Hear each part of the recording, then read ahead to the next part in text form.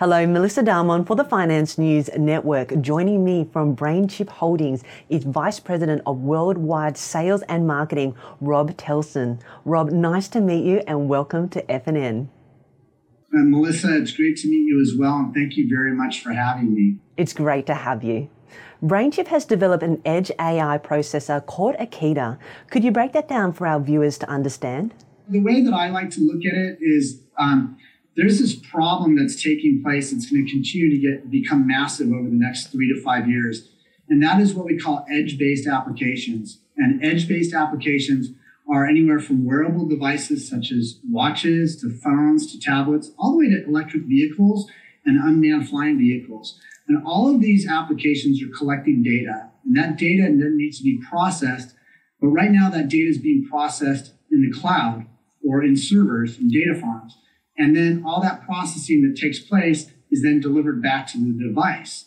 And so this is a massive issue. This is a massive issue because the amount of devices that are being introduced on a daily basis is increasing at a dramatic rate. And so the internet bandwidth, we just take it for granted today, is actually going to slow down if we don't adjust the way we do things. So we've developed a microprocessor that processes all this information on the device without having to go to the cloud. And that's Akida. And that's what we get really excited about. And we've done it in a way to mimic the brain, which is a little bit different than how things have been done currently with current AI architectures when it comes to developing microprocessors. Thanks, Rob. What makes BrainChip unique? Yeah, I kind of just highlighted a little bit about mimicking the brain. So just to take a step back, if you think of it this way, most AI processors today are basically developed either as a GPU or they're developed as a DLA, deep learning architecture. And so what we've done is we've developed ours using the neuromorphic design principles. And that's a neuromorphic architecture. And as I said before, it allows the chip to function more like the brain. And when I say that, I want you to think about what you're doing right now. You're looking at me, you're listening to me, your hands are actually resting. I don't know if you've had breakfast, if you had coffee or something like that. And so all these different senses are taking place within yourself right now, but your brain is using all of its energy to listen to every word that I'm saying. Okay? It can determine where it wants to spend its energy. And that's how Akida is architected. While the other AI processors that exist today aren't designed that way. So they have to process everything at the exact same time. They have to process all this nonsense or non-important information in order to get to where they want to go. By doing that, they consume a lot of energy and it slows them down. So we're much more efficient in that environment. The second thing that makes us extremely unique, and one of the things we're very proud of, is that we focus on 5 sensor modalities. Kind of like I just said before, but those sensor modalities are vision or object detection, okay? You've got auditory or listening. You've got touch or vibration. You've got smell, and you've got taste. And so we focus on those 5 sensor modalities. And with Akida, you can process all these modalities all on one device. This is very unique, and that allows us to be designed in to very small applications and then larger applications which just need to consume very low power, such as an electric vehicle. Based on some of the recent announcements, it sounds like BrainChip is the first company to commercialize a neuromorphic AI. Can you explain more about that? There are a couple of companies, very large companies, that have developed neuromorphic-based solutions as at this point for research purposes, such as IBM and Intel. And then there are a lot of younger companies that are trying to develop some type of neuromorphic-based solution. But BrainChip, we're kind of ahead of the game. We've developed our Akida processor. We've had it in testing and early access through some of our partners for about the last year.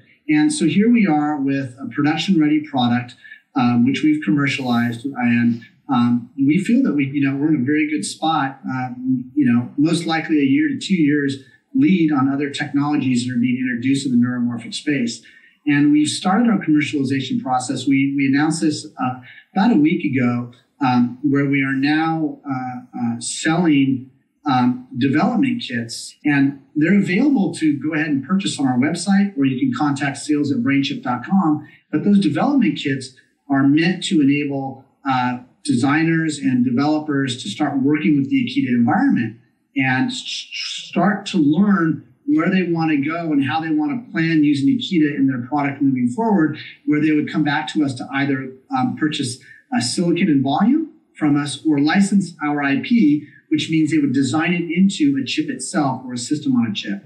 What sorts of applications do you see Akita technology having the most impact in the short term, and in general, which industries will benefit the most from Akita? The great thing about Akita is it's broad, but I like to break it into four to five segments.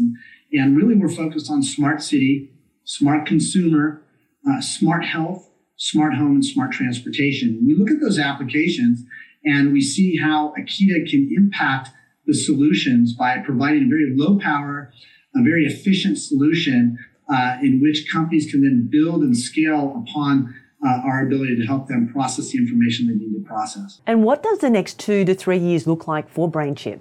This is kind of funny because I just did a podcast, which is going to get released next week.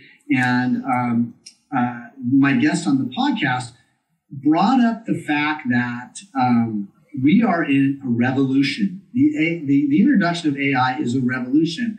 And he really emphasized this. And he's right. The last revolution we had was the internet. So put that into perspective, AI is going to be massive. The other thing we both agreed upon is, and I say this a lot, we are at the tip of the iceberg.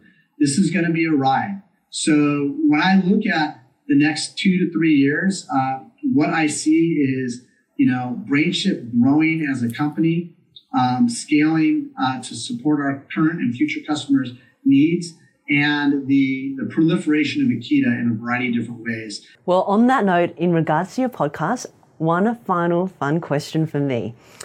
You always end your podcast by asking people which superhero they would choose to be and what AR superpower they would choose to have. What would be your answers? Well, I'm conflicted, but for the purpose of time and the purpose of just this discussion, I'm going to stick with one, and that's going to be Superman. So I think the ability to fly and move at a very fast rate would be really cool, especially because I can't wait to get down under and start having these discussions in person with a lot of our investors and shareholders and so on, as well as travel all over the world and really spread the message on Akita and the great things that we're doing and will do in the future. As for the AI superpower, I should have an answer for this, but I'm going to go with two. I'm flipping it here. I'm going to go with the ability to hear and process information in ways that I can't actually do it today. So leveraging that. And the second one is touch. The ability to feel vibration, winds, how they're flowing, and all the dynamics that are going on around us that we're completely unaware of. I think having those two superpowers would just be would be really cool. Rob Telson, thank you so much for your time, and we look forward to your next update. Yeah, Melissa, thank you so much, and look forward to future conversations.